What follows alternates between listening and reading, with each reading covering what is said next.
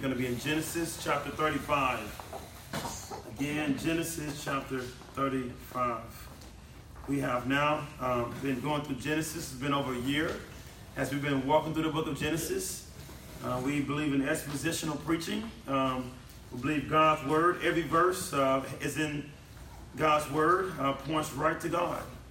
And so we believe in preaching every verse in the Bible. And so today we're going to be in Genesis chapter 35. And today we're going to be looking at verses 1 through 15. And it says in God's word, starting at verse 1, God said to Jacob, "Arise, go up to Bethel and dwell there. Make an altar there to God, who appeared to you when you fled from your brother Esau." So Jacob said to his household and to all who were with him, "Put away the foreign gods that are among you and purify yourself and change your garments. Then let us arise and go to Bethel, so that I may make there an altar to the God who answered me in the day of distress and has been with me wherever I have gone." So they gave to Jacob all the foreign gods that they had and the ring that were in their ears. Jacob hid them under the terebinth tree that was near Shechem. Verse 5. And as they journeyed, a terror from God fell upon the cities that were around them, so they did not pursue the sons of Jacob. And Jacob came to Luz, that is Bethel, which is in the land of Canaan, he and all the people who were with him. And there he built an altar, and he called the place El Bethel, because there God had revealed himself to him when he fled from his brother. And Deborah, Rebekah's nurse, died, and she was buried under an oak below Bethel. So he called his name Allon Bakuth. And God appeared to Jacob again when he came from Padamaram and blessed him. And God said to him, "Your name is Jacob. No longer shall your name be called Jacob, but Israel shall be your name." So he called his name Israel. And God said to him, "I am God Almighty. Be fruitful and multiply. A nation and a company, and a nation shall come from you, and kings shall come from your own body. The land that I gave to Abraham and Isaac, I will give to you, and I will give the land to your offspring after you." Then God went up from him in the place where he had spoken with him, and Jacob set up a pillar in the place where he had spoken with him. A pillar of stone. He poured out a drink offering on it and poured oil on it. So Jacob called the name of the place where God had spoken with him Bethel. Thank God for his word. Let me pray for us and ask the Lord to help us as we walk through these verses here together this morning. Our Father God that's in heaven, your Son, who is our prophet, our priest, our king, and by your Spirit, Lord, who proceeds from the Father and the Son, who gives us encouragement every day. Lord, we come to the triune God right now in need of a word. So, Lord, we ask you, Lord, to go before us. Enrich us in your word, Lord. Draw us in your word. Build us up in your word. Lord, your word gives life. Your word is full of truth. Let us, Lord, glean upon that truth here this morning. Bless us at this time.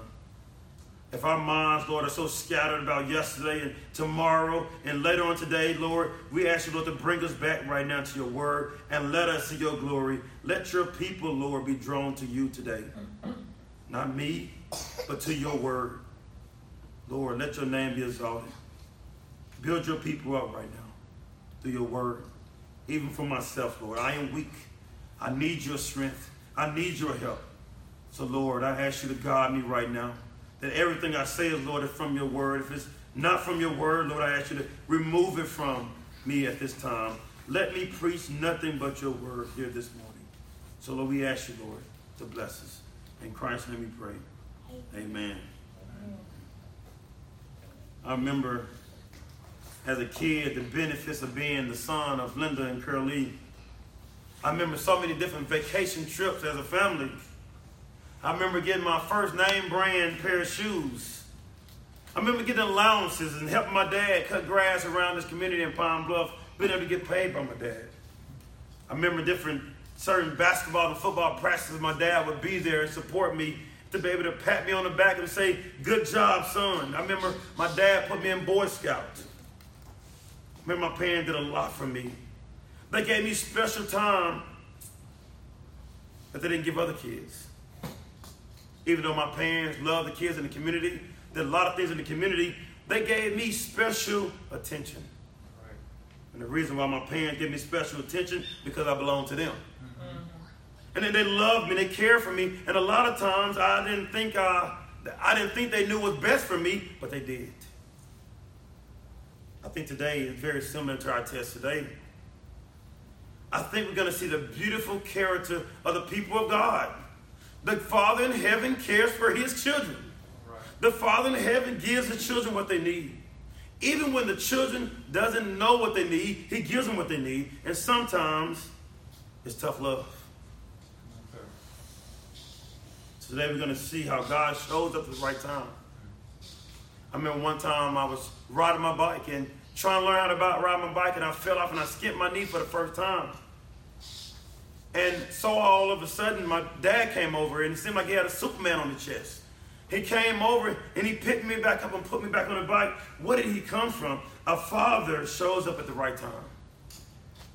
And I think we're going to see that in our text today, how the father's going to show up at the right time to be there for Jacob. And as we know, the father's going to be there for Jacob. The father's ways is always consistent. He doesn't change. He's immutable. He doesn't change. He's consistent. If the Father was there for his people in the Old Testament, he's there for us in the New Testament. And now we see the character of Jesus in the New Testament, right? He does the same thing his Father has called him to do. What his Father has done is being there for his people. So how are we going to see this today? We're going to do it in 4 points today. God reminded his people of himself. Mm-hmm. Point number 2, God preserves his people regardless of their failures in Shechem. Point number 3, the relentless nurturing character of God towards his people. And point 4, never forget what God did for Jacob. So I'll jump to point number 1. God reminded his people of himself. Look at verse 1. God said to Jacob, "Arise, go up to Bethel and dwell there." Remember, last week we learned that Jacob stayed near Shechem because of the learned journey from Laban and running from Esau. Now, Jacob and his people are tired and they stop in Shechem. But Jacob was told in Genesis 28 that the Lord was going to bring him back to Bethel. Jacob, what are you doing in Shechem? Mm-hmm. Well, Jacob did what Jacob wanted to do. Jacob was in Shechem. And we learned about what happened last week with Shechem. Jacob dwelled with a people he shouldn't have been around, the Canaanites. We learned about the tragic story of the daughter Dinah, how she was taken advantage of in Genesis 34 by being there and trying to learn from the women there in Shechem. So Jacob's family got off track. But how in the world does this happen when God revealed himself with Jacob in Genesis 32 and 33? When God came to Jacob, when Jacob wrestled with God, and Jacob found out that God was the one who was with him the whole time, but God was showing him how to persevere, and God was building up his faith, but it seemed like Jacob has already forgotten that quick.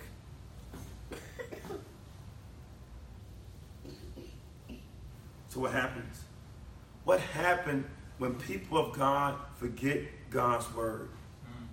What happens? We see in our text, though, is that God comes to his people. God said to Jacob, "Arise and go to Bethel and dwell there." God comes to him and tells him, "Arise." No matter what you're doing, no matter if your sons are still plundering in Shechem, arise and go. If you notice too, right here, we're going to learn here later on in this verse when God tells him to go build an altar. This is the first instance in all scriptures when God commanded to build an altar. You remember when the flood came, when Noah built the altar? It was Noah showing of a gratitude and thankfulness that God preserved him right from the flood. But now we see that God commands him to build this altar because they've forgotten the Lord. They have made this journey to Israel from Laban about their selfish own benefits. They want to learn about what was actually in Shechem. They wasn't worrying about the Lord right here. And we talked about this again with Dinah. But also with Jacob's sons that abused their authority, Levi and Simeon, who slaughtered the people of Shechem. They are to be a light of the gospel, but now they are a stench to the community around them. They're pointing people away from the Lord. They should be pointing people to the Lord. They got on track. Family, that reminds us of us, doesn't it? Reminds us of us. We should better relate to this when we make our jobs every day about ourselves. We make our jobs about money. We make our jobs and everything about certain selfish gains. We make relationship marriages about selfish gain. What about sports?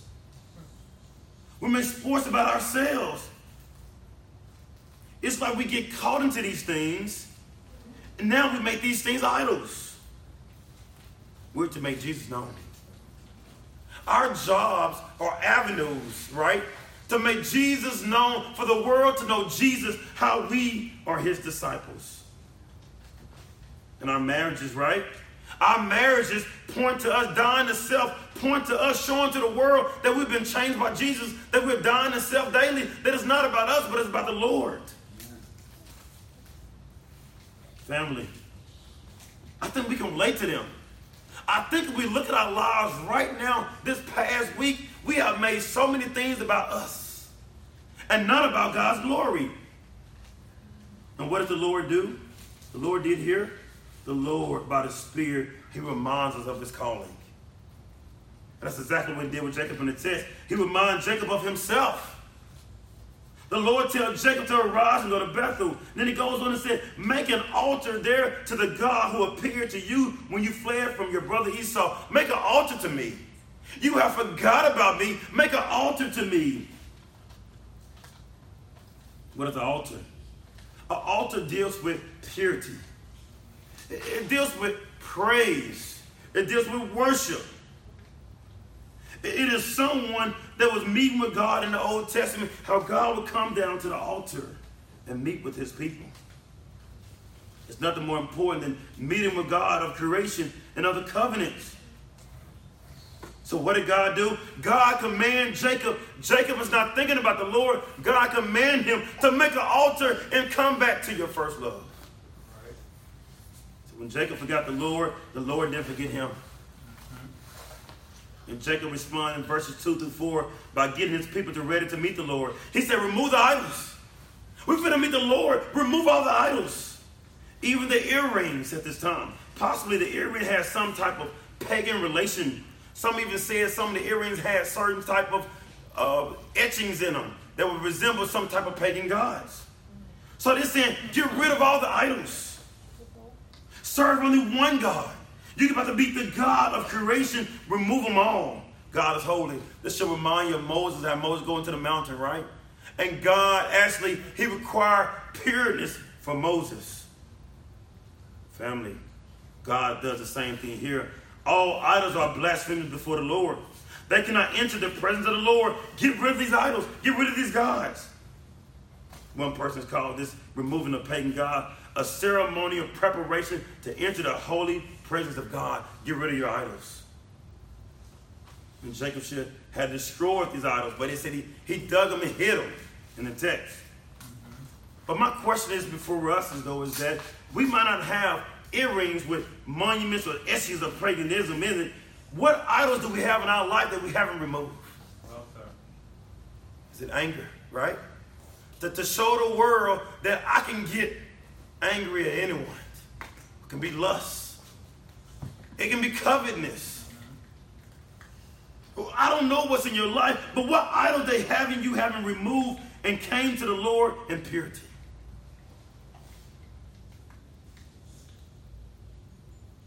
What happened with Jacob is this. He hid the idols. He didn't destroy them. He didn't smash them. He hid them because he wanted God and coming back to the idols later. So family, what idols are we going back to?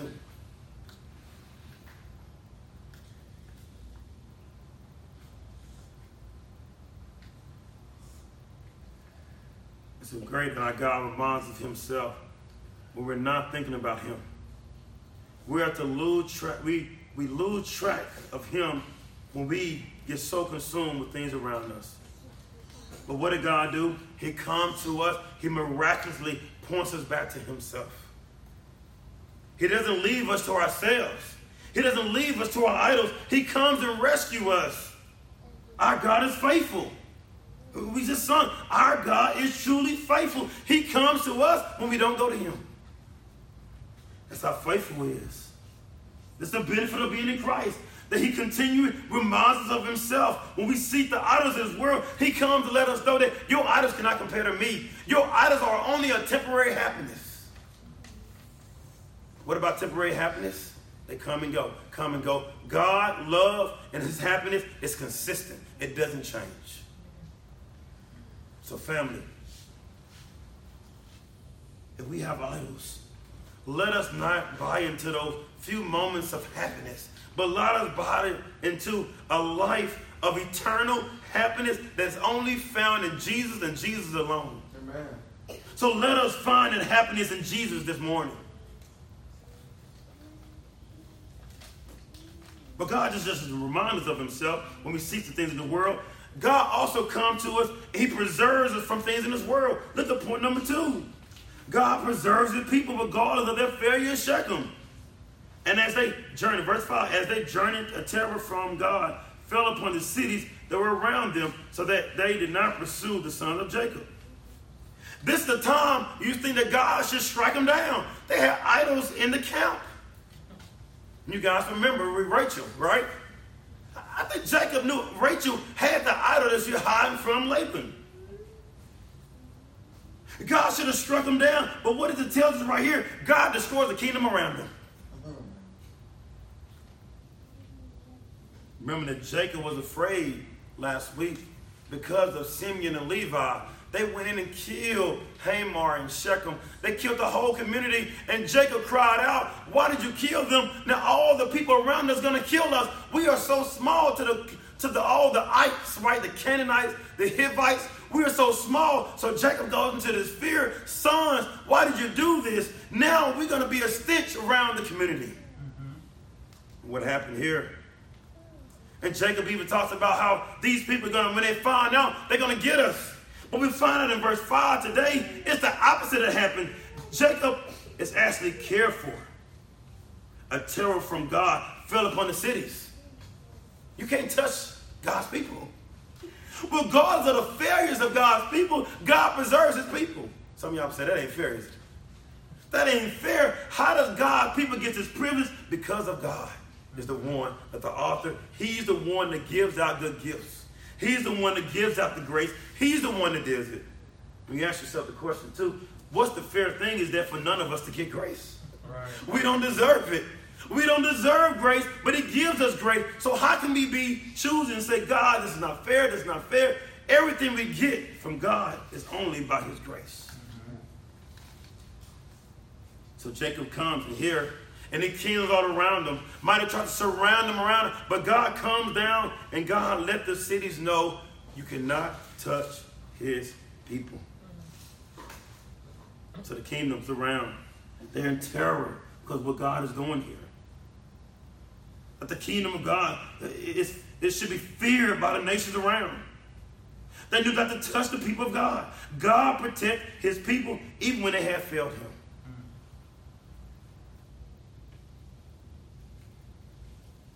And not to say God justified in the way of that what they did and God is overlooking what they did, right? No, what they did was wrong. God didn't overlook what they did, but later God is going to send his son to pay for what they did. So what they did was wrong, the people of Israel, when slaughtering the people, but God still preserves them. And family, we can relate to this. We even seen the failures in our own lives, right? And God still protects us. God still loves us in the midst of our failures. God is still faithful. He's still kind, even when we wasn't kind to him. So God protects his people. It's all over the Old Testament and the New Testament. Think about Psalm 34, 7 through 9. Then the angel of the Lord encamps around those who fear him, and he delivers them. Taste and see that the Lord is good. Blessed is the one who takes refuge in him. Fear the Lord, you his holy people, for those who fear him is lacking nothing. Family, we can taste and see that the Lord is good. He delivers us. 2 Thessalonians 3 through 5.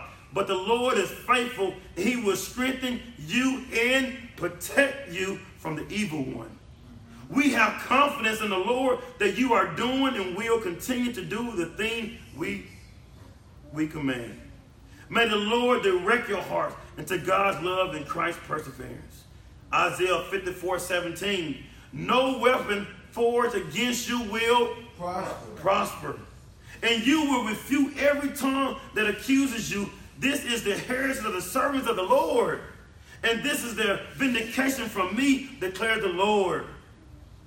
Family, the Lord cares for his people. This has been his nature all through our scriptures. Let me read Psalm 17, 8 through 10. Keep me as the people, keep me as the eye of your eye. Oh, sorry. Keep me as the apple of your eye. Hide me in the shadows of your wings from the wicked who are out to destroy me. From my mortal enemies who surround me, they close up their callous hearts and their mouths speak with arrogance. Family, all over scriptures. Family, our God doesn't change. He protects, he delivers his people. Yes, sir. So I don't know what you're going through today.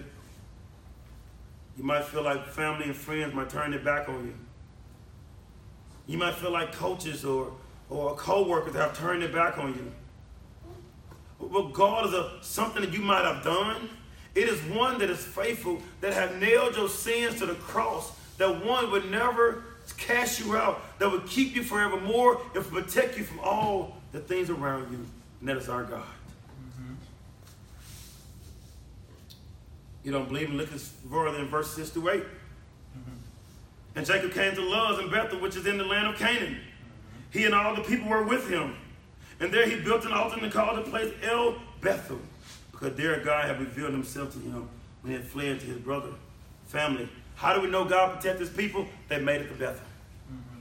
Well, all the nations around them, they made it to Bethel. God protected them. He guided them. He said, Jacob, I will bring you back to this place. And now Jacob is back here in Bethel. God does what he said he was going to do. Even in Genesis 3:15, we know the text was that how the woman's going to crush the head of the serpent. And the serpent's going to bruise the heel of the woman, going to crush the head of the serpent. Who's going to crush the head of the serpent? It's going to be Christ on the cross. He crushed the head of the serpent. Yes, sir. God does what he said he's going to do. We can trust him, family. Even when we don't understand, he is faithful. We can trust him.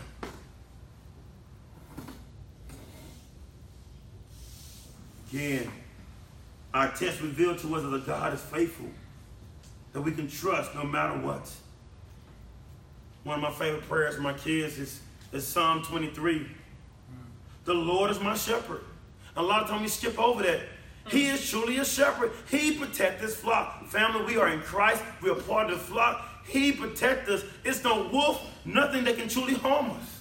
Right. God even used a wolf to turn around to make us even stronger. So God brings us safely to home. When I say safely, and you guys might feel like, well, Preston, I fell and hurt my knee yesterday. I thought I was going to be safe. I'm not referring to, like, in the sense of this earthly, eternal, earthly realm here.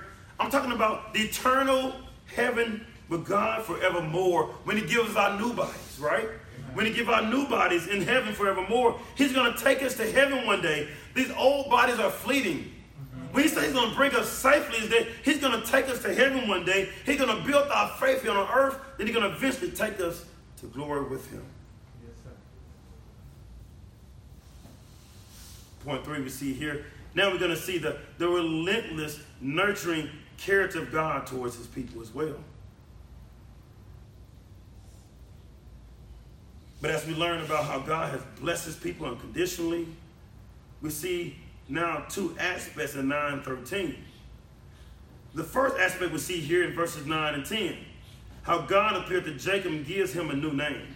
Mm-hmm. God appeared to Jacob again when he came from Padamaram.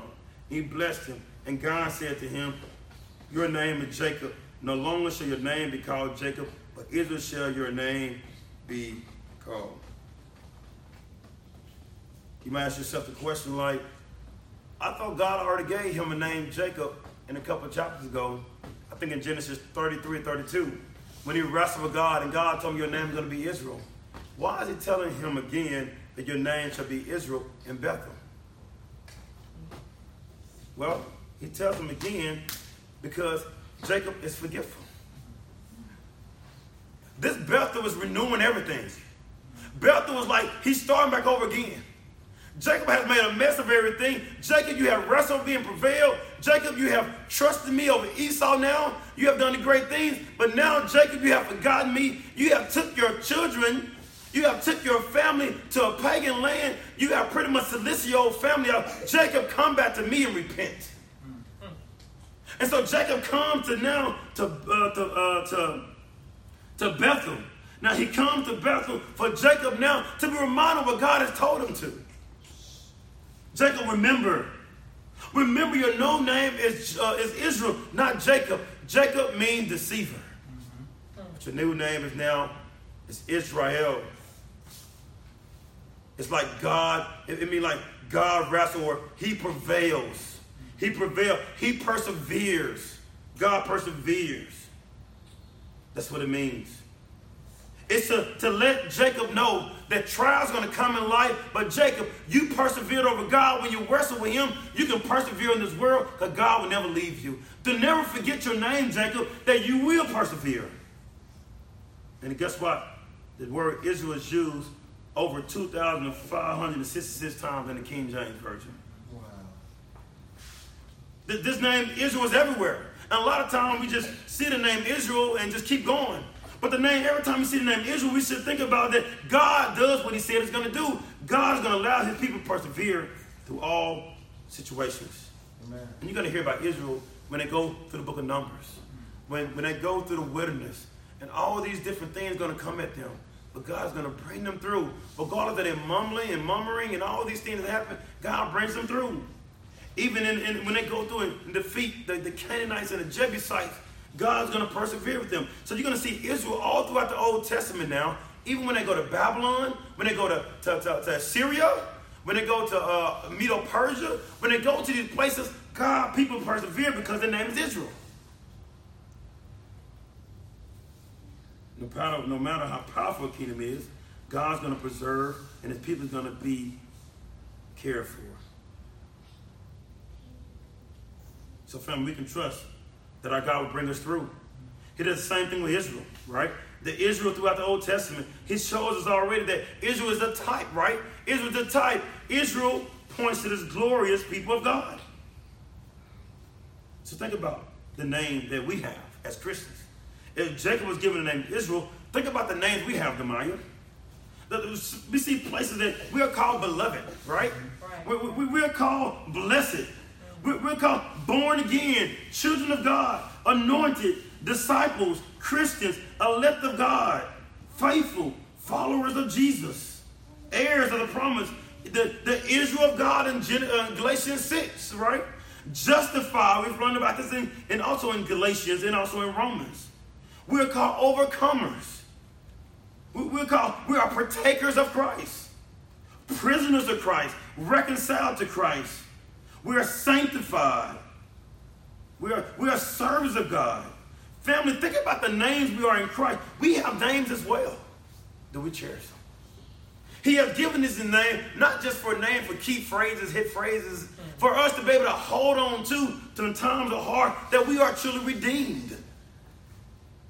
We are regenerate. We are these things. When the world tells us otherwise, tells us other things, we know that God has told us who we truly are. We are saved. Yeah. We are the temple of God. We are the witnesses of God. Family, may these names be reminders of us that we don't have to fear tomorrow or no person, family. We are regenerated in Christ. And for all those in Christ, who can separate us from him? No one, it tells us in Romans 8. No one can separate us from him. So family, we must cherish his name that God gives us. And the second aspect we see in verses 11 through 13, that God gives him a blessing.